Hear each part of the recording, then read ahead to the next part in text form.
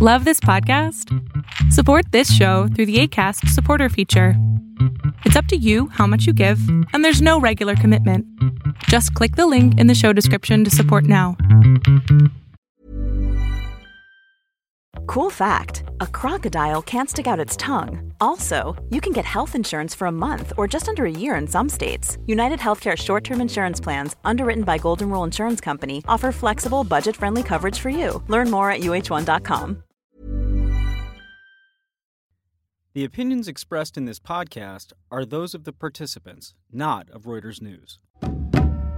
The idea that all these disparate organizations who might have some common ground will actually continue to act in a common way after that unique interest is resolved is, of course, where all this falls apart.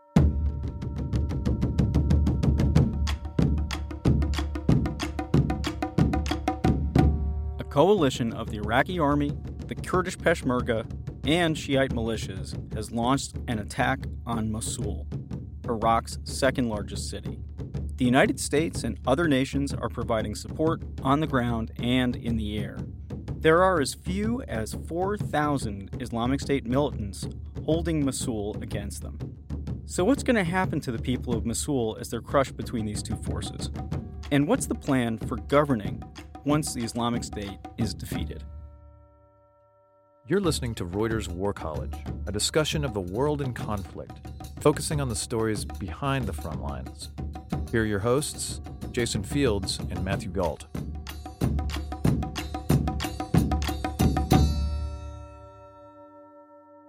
Hello and welcome to War College. I'm Jason Fields with Reuters. And I'm Matthew Gault with War is Boring. Today, we're joined by Peter Van Buren. He is a State Department veteran with more than 24 years of experience. His book about a year he spent in Iraq, We Meant Well, was published in 2011, and it got him into a lot of trouble with Hillary Clinton's State Department. After a legal battle about whether he had the right to publish the book, Peter retired with his full pension. He is now a full-time writer. So, Peter, thanks for joining us. Thank you for having me. It's a pleasure to be here. So, we're going to be talking about Mosul and the assault on Mosul today, but can you just give us a little bit of a background about what kind of shape Iraq is in as a whole at this point? I think Iraq is in a very difficult position, both physically, if you will, and especially politically. Physically, and I use that term very broadly to mean that the economy there is very poor. Depressed oil prices, as well as some concerns about output, have made Iraq a very difficult position in order to meet its needs. It still receives a lot of foreign aid, particularly from the United States, and a lot of that money is going just to provide the minimal amount of basic services.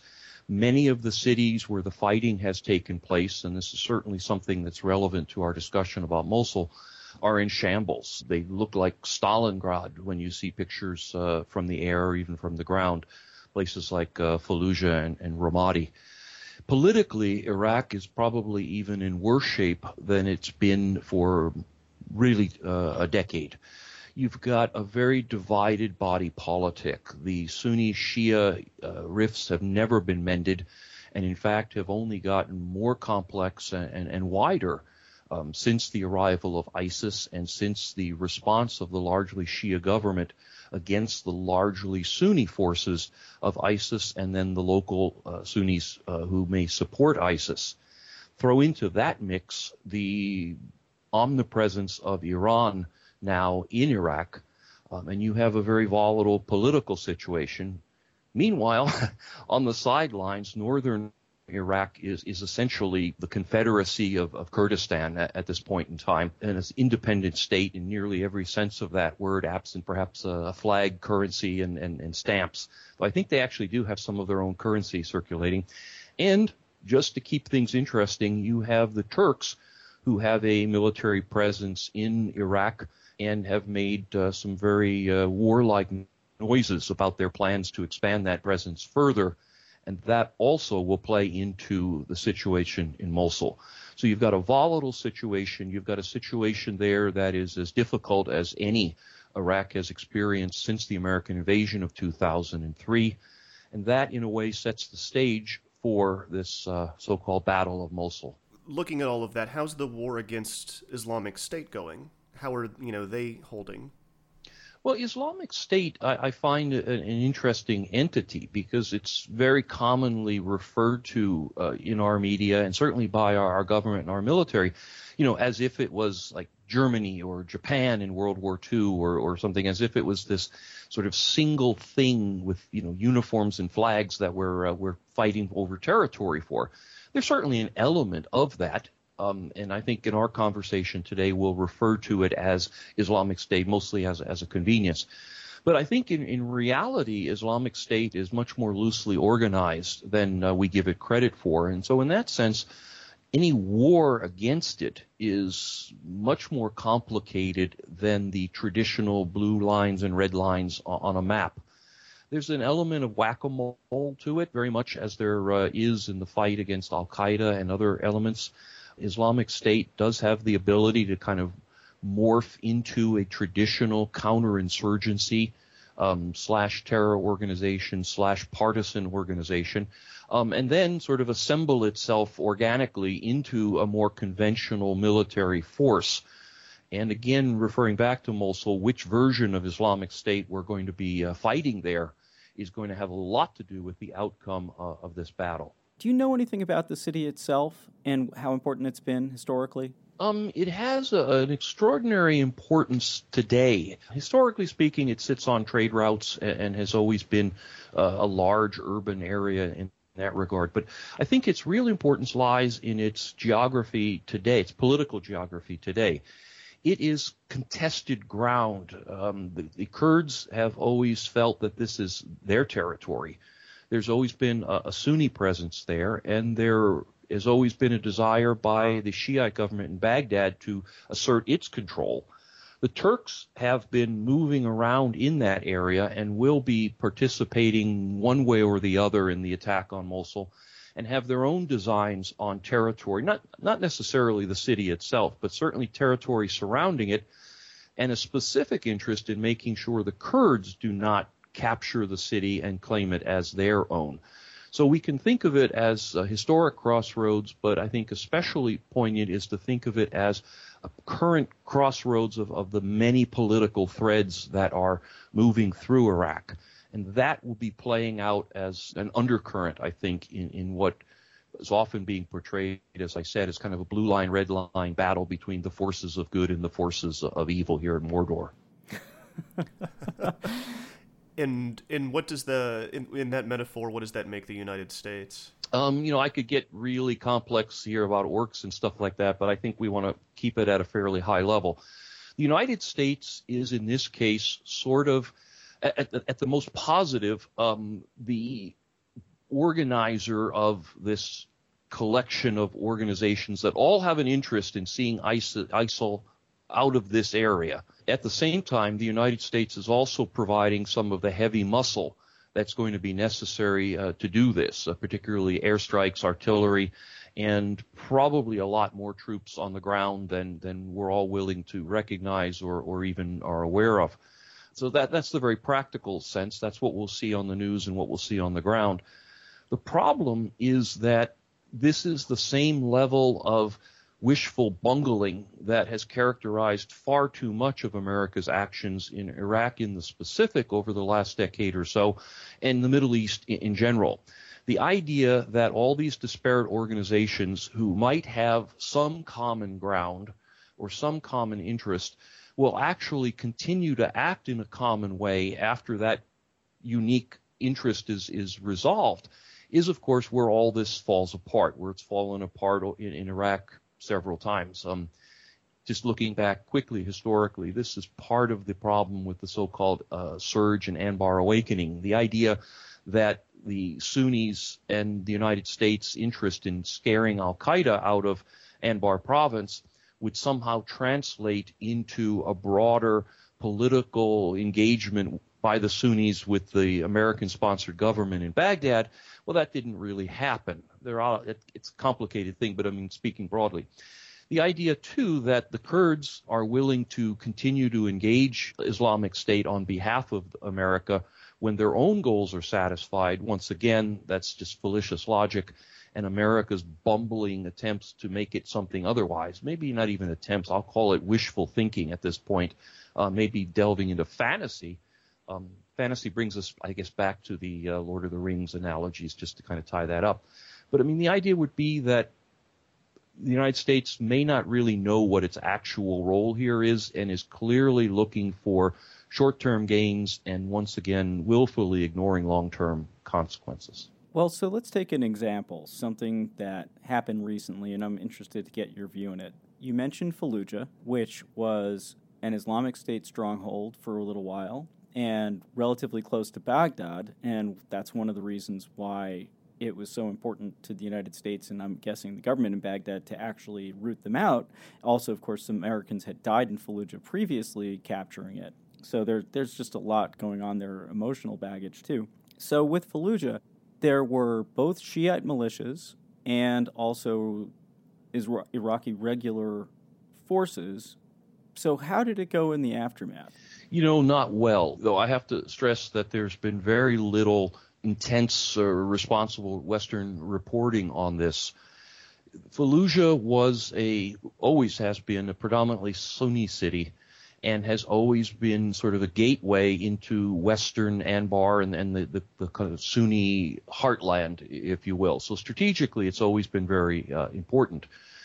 Baghdad at the time of the Fallujah battle, if you will, was really being plagued by car bombs. And most of those were believed to be originating out of Fallujah by Sunni forces of some type. I want to be careful with the words because I don't want to fall into the same trap I've accused others of doing, of talking about Islamic State as a single broad entity.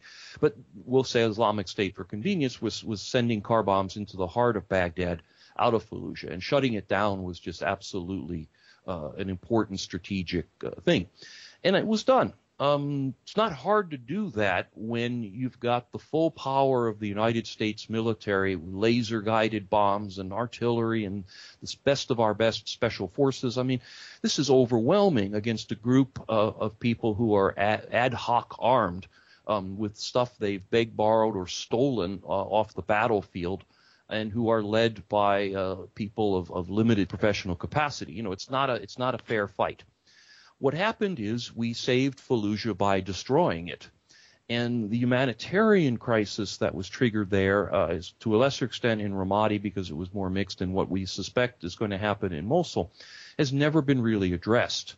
In addition, the incursions that the Iranians made, and of course most people believe the Iranians were participants in the siege of Fallujah as well, though the United States was very careful to pretty much not talk about that and allegedly not coordinate with the Iranian forces, has opened up this basic idea that the Shia forces have that doorway to Sunni Anbar now open to them.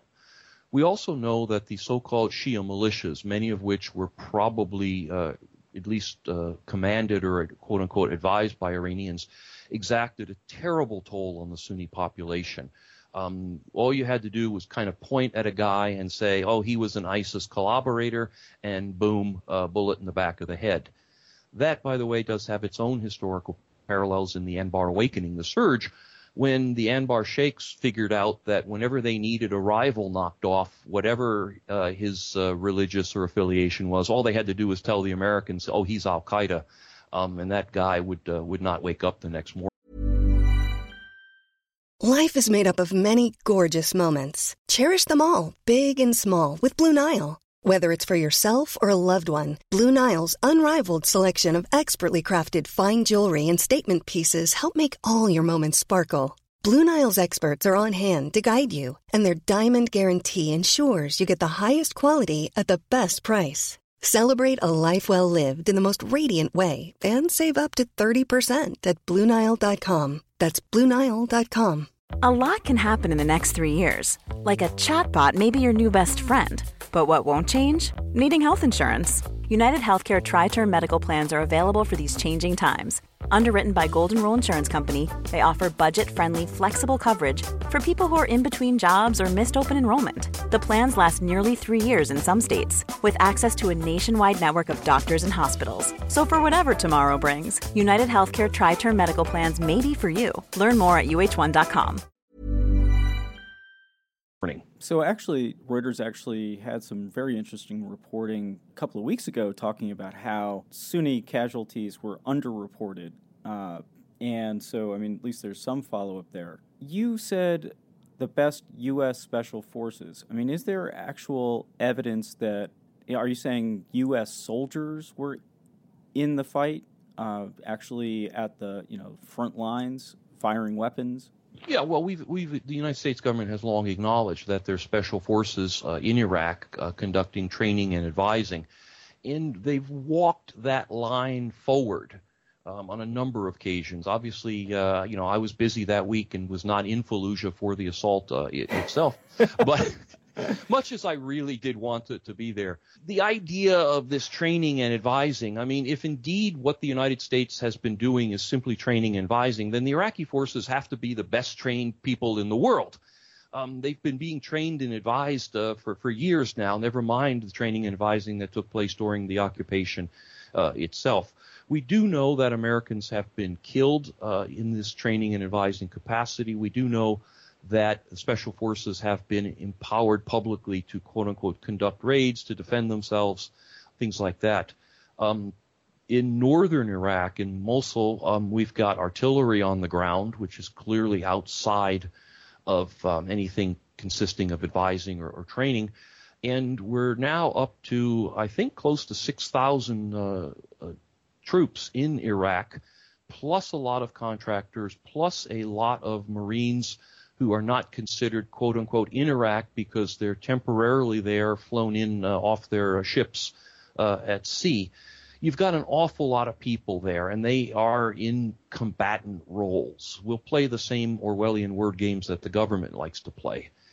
A point I'd like to just go back to, because I do enjoy these ironies of history. Preparing for this discussion today, I Googled the term rebuilding Fallujah, and Google, bless them, came up with some articles from 2016 talking about how Fallujah was going to be rebuilt after the most recent assault. But then you scroll down the page, and here's one from 2008. A little further down the page, here's another one from 2004. U.S. military works towards rebuilding Fallujah. And we can kind of walk this thing page by page through history to suggest that, Fallujah was not simply destroyed again in this summer when the assault took place, but it's kind of been redestroyed any number of times and never quite rebuilt. These are not long-term. This does not bode well in the long term. I mean, if your policy is something along the lines of slash and burn, I guess it's quite effective. But even I'm not cynical enough to think that's quite what the United States is intending to do here. The point is, however, that if you don't do something for the long term, figure out a form of government that allows the Sunnis to be inclusive enough that they abandon any defensive military type stance, you're going to be rebuilding Fallujah, and you're going to be fighting there indefinitely. And the same for the other cities, and certainly I think we'll see that in Mosul, which is even worse because you've got all these other third-party players. All right. Well, on that note, do we have any idea how bad the fighting is going to get in Mosul? Look, you said you were just looking at all that stuff about Fallujah. Did that give you any kind of sense? I think the real answers in Mosul depend again on which version of Islamic State we're going to face there. The UN has issued warnings saying that they're up to 1 million people are going to be displaced in the battle to retake Mosul. Supposedly, the low end is 200,000 displaced people who are going to be trying to find a way out of the city. Once you start talking about those numbers, you have a humanitarian crisis independent of any active attempts to kill them. Just providing food, water, shelter, medical care for that many people is a task that is beyond even large nation states, and I don't think the United States has any plans to engage at that level as in quote-unquote humanitarian work, and I don't think the UN has the resources either. So independent of those who may get killed in the actual fighting or caught up in an artillery barrage, you've got a humanitarian crisis that's going to take an extraordinary number of lives. Once you start talking now on the so-called kinetic side of things, the death toll is so open-ended that it's hard to predict. Once you know, if we look at what's happened, for example, when the Israelis have waged indiscriminate urban warfare, this whole business about, well, we're going to do surgical strikes, we're going to do targeted artillery and all that's all well and good. But when you're firing heavy artillery from a distance into urban areas that are populated, when you're dropping bombs, however precise you believe them to be in urban areas, you know, you just don't have second-by-second intelligence. You just can't say who's on the third floor of a building that you believe Islamic State has occupied the fifth floor of, and things like that. You're also going to be destroying inadvertently or purposefully the lifelines of whatever water, sewer, electricity there. We have also seen a terrible trend from all sides involved throughout the Middle East recently of specifically targeting hospitals, aid stations, doctors, and medical facilities.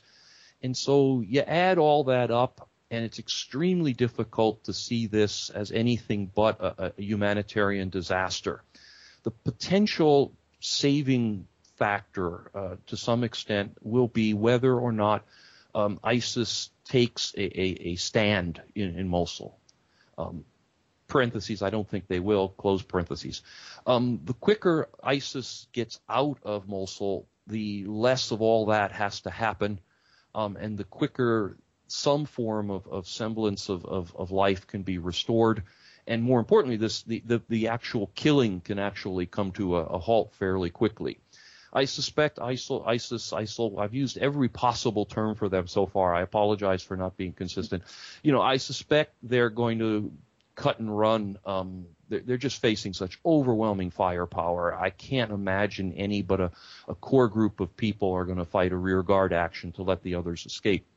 That said, it's interesting. Some of the press that I've been reading, the kind of edgy press out of the Middle East that I've read in translation, has suggested that, in fact, this is part of the master plan of the United States, is to chase ISIL out of Mosul and let them go back into Syria, blend back into Syria, because the U.S. wants to manipulate them to take out Assad in Syria. And so you can get kind of tangled up in what all this means. Bottom line, I hope that Mosul is not the humanitarian crisis that it has the great potential to be. It's a really strange circumstance in that if Islamic State tried to hold it, estimates I've seen of the number of fighters there, the highest estimate I've seen is 8,000. Reuters' number is between 4,000 and 4,500. It seems like that would actually offer two problems. One, as you said, they would be overwhelmed, but two, picking out 4,000 people out of 1.4 million is also pretty tough. That's absolutely right, and particularly if those 4,000 have no interest in living through the battle and are more than willing to fight rearguard actions, wait for troops, Iraqi or whatever troops to pass through, if they're willing to use civilians in a martial way, either as shields or as dupes or as lures to try to trick the Iraqi or the Americans into killing more civilians. Those relatively small numbers of troops can do an awful lot of damage if they have no interest in living through it, and if they have no interest in actually holding territory, but simply causing as much harm and destruction as they possibly can. That version of ISIL will sort of fall, I guess, in the middle of this humanitarian crisis versus people who want to dig in and drag this out as long as possible versus the ISIL that wants to run away and fight someplace else another time. It's very hard to come up with a scenario that borders on good news here. An article that you wrote for Reuters talked about how the Iraqi military, the actual regular army, is structured. and essentially how much it cost to buy the generalship of a battalion or other forces, an enormous level of corruption. That corruption is part of what has been blamed for Mosul's fall in, I think it was June or July of 2014, and it just fell within a few short days. Do you think that any of that's been corrected? I mean, is Iraq's military a little bit stronger or a little less corrupt? I think what's happened in large part is that it's been sort of supplemented. I see the term Iraqi Special Forces used all the time in these urban assault situations. And what that seems to be is a sort of separate, independent Iraqi military, organized Iraqi military that the United States has put together post-occupation since the United States has returned to Iraq in 2014. Calling them special forces kind of separates them from the Iraqi National Army, which is floundering someplace between incompetent, completely missing, and destroyed by corruption. So by saying we're going to have a much smaller Iraqi military force that's under American command and control for the most part, you call it special forces because it sounds better and it gives a better impression. But essentially, you push aside the part that doesn't work and build a new little part on top of it. In addition, we no longer are expecting in any way the Iraqi National Army to fight as the most significant force on the ground. We are instead putting together what euphemistically is called a coalition, basically plucking the best out of the Iraqi National Army, recruiting the Kurds, who have proved to be, good fighters, particularly when they're fighting for their own territory, what they call their own territory. And then you have the Shia militias, which vary from very professional Iranian-trained and probably directed forces to shock troops, basically cannon fodder, guys with AKs who go in and spray and play hopes of hitting something or at least kind of drawing things out. So you've kind of assembled the equivalent of an army there, and I think the United States hopes to kind of hold it together and kind of push these pieces in the right directions so that one element is the sort of basic infantry, one element is the maneuver force, one element is the highly professionalized force that can take on the tough jobs.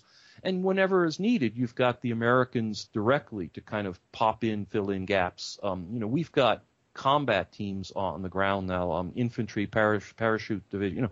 These are not trainers and advisors. And the Marines that are coming in off the ships are primarily doing artillery support now. But again, these are people who fight wars, and they're there to fill gaps as needed.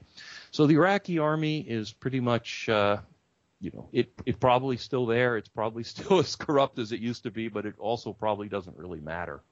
So to just sort of wrap up, once the battle for Mosul is over, and I take it that you, like everybody else, are banking on a successful military campaign. Defined as ISIS leaving Mosul, yes. Right, exactly. Do you think that Iraq will come away stronger or about the same? Weaker in a different way. Clearly having ISIL holding its second largest city and holding territory has not made Iraq a stronger place by any definition. But once, ISIL is gone, you now have a vacuum. And vacuums don't last very long, particularly when an awful lot of people actually want to control this area. There's a very good question out there of what the Kurds are going to do. The Kurds have always wanted to expand their territory west.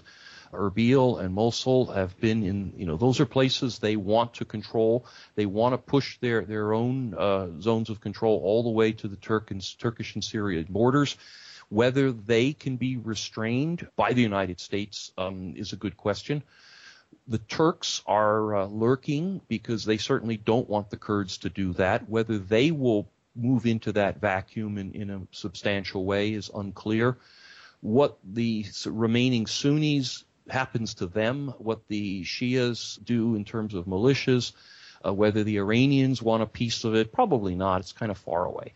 But that vacuum will be filled by something, and it's very difficult to see a scenario that filling that vacuum makes the Iraqi national state a stronger and more coherent place. I'm not sure what scenario actually makes the Iraqi state a stronger and more coherent place, but this is certainly not going to be a big contribution to that. All right. Well, Peter, let's just give you a minute. You've got a new book coming out that actually, once again, is related to the situation in Iraq and the soldiers coming home from it. Can you tell us a little bit about it? Absolutely. I've been able to maintain contact with a limited number of the soldiers that I was with in Iraq, and then I've come to know a number of others since talking about it, making speeches and the book and everything. And I've been struck by the effect of war on these folks. And I've also been struck by the subtlety of these effects on them and sort of the way that a lot of the media has, in fact, hit this with a big, ugly, heavy hammer. Oh, it's PTSD. And that's become sort of a code word for anything from a drinking problem to barricading yourself into a building and hoping the police, commit suicide for you. In fact, the effects of war on these men and women are varied. They're subtle. Many times they're carried very much internally and very much kept in check by the soldier, which doesn't mean the damage isn't being done. In addition, the effect of war on civilians has rarely been looked at carefully. And so I have taken all of these stories that I've heard, the literature that I've read, and I've put them into an unusual fictional setting, which is the end of World War II in Japan. And the book is going to be called Hooper's War. By pulling this out of contemporary history and putting it into history that's basically old enough that very few of the readers have any personal experiences there, I'm hoping to open it to a broader audience. I've also, quite interestingly, spent some time in Japan interviewing people who were children at the time during World War II, now quite elderly, about their experiences as civilians at the fighting end of war. Combining all these elements, I'm hoping to give people a much clearer picture of what happens when you send people into these situations. It's called Hooper's War. It's coming out in May. Hopefully people will take a look at it and let me know if I accomplished my goals. Peter, thank you very much for joining us, and it's a pleasure to speak with you again. Thank you so much for being here. As always, thank you.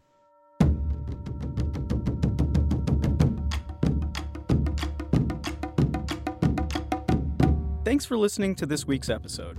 If you enjoyed it, rate us on iTunes. There's no better way to help new people find the show. You can also follow us on Twitter. We're at war_college. And this week, we were very gratified to hear from Oliver Heglin, who told us via Twitter that a professor at the Graduate Institute of Geneva actually referenced one of our episodes in class.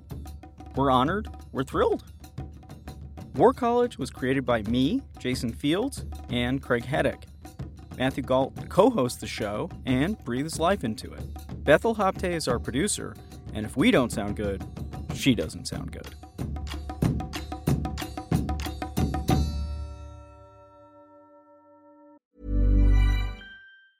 Tired of ads barging into your favorite news podcasts?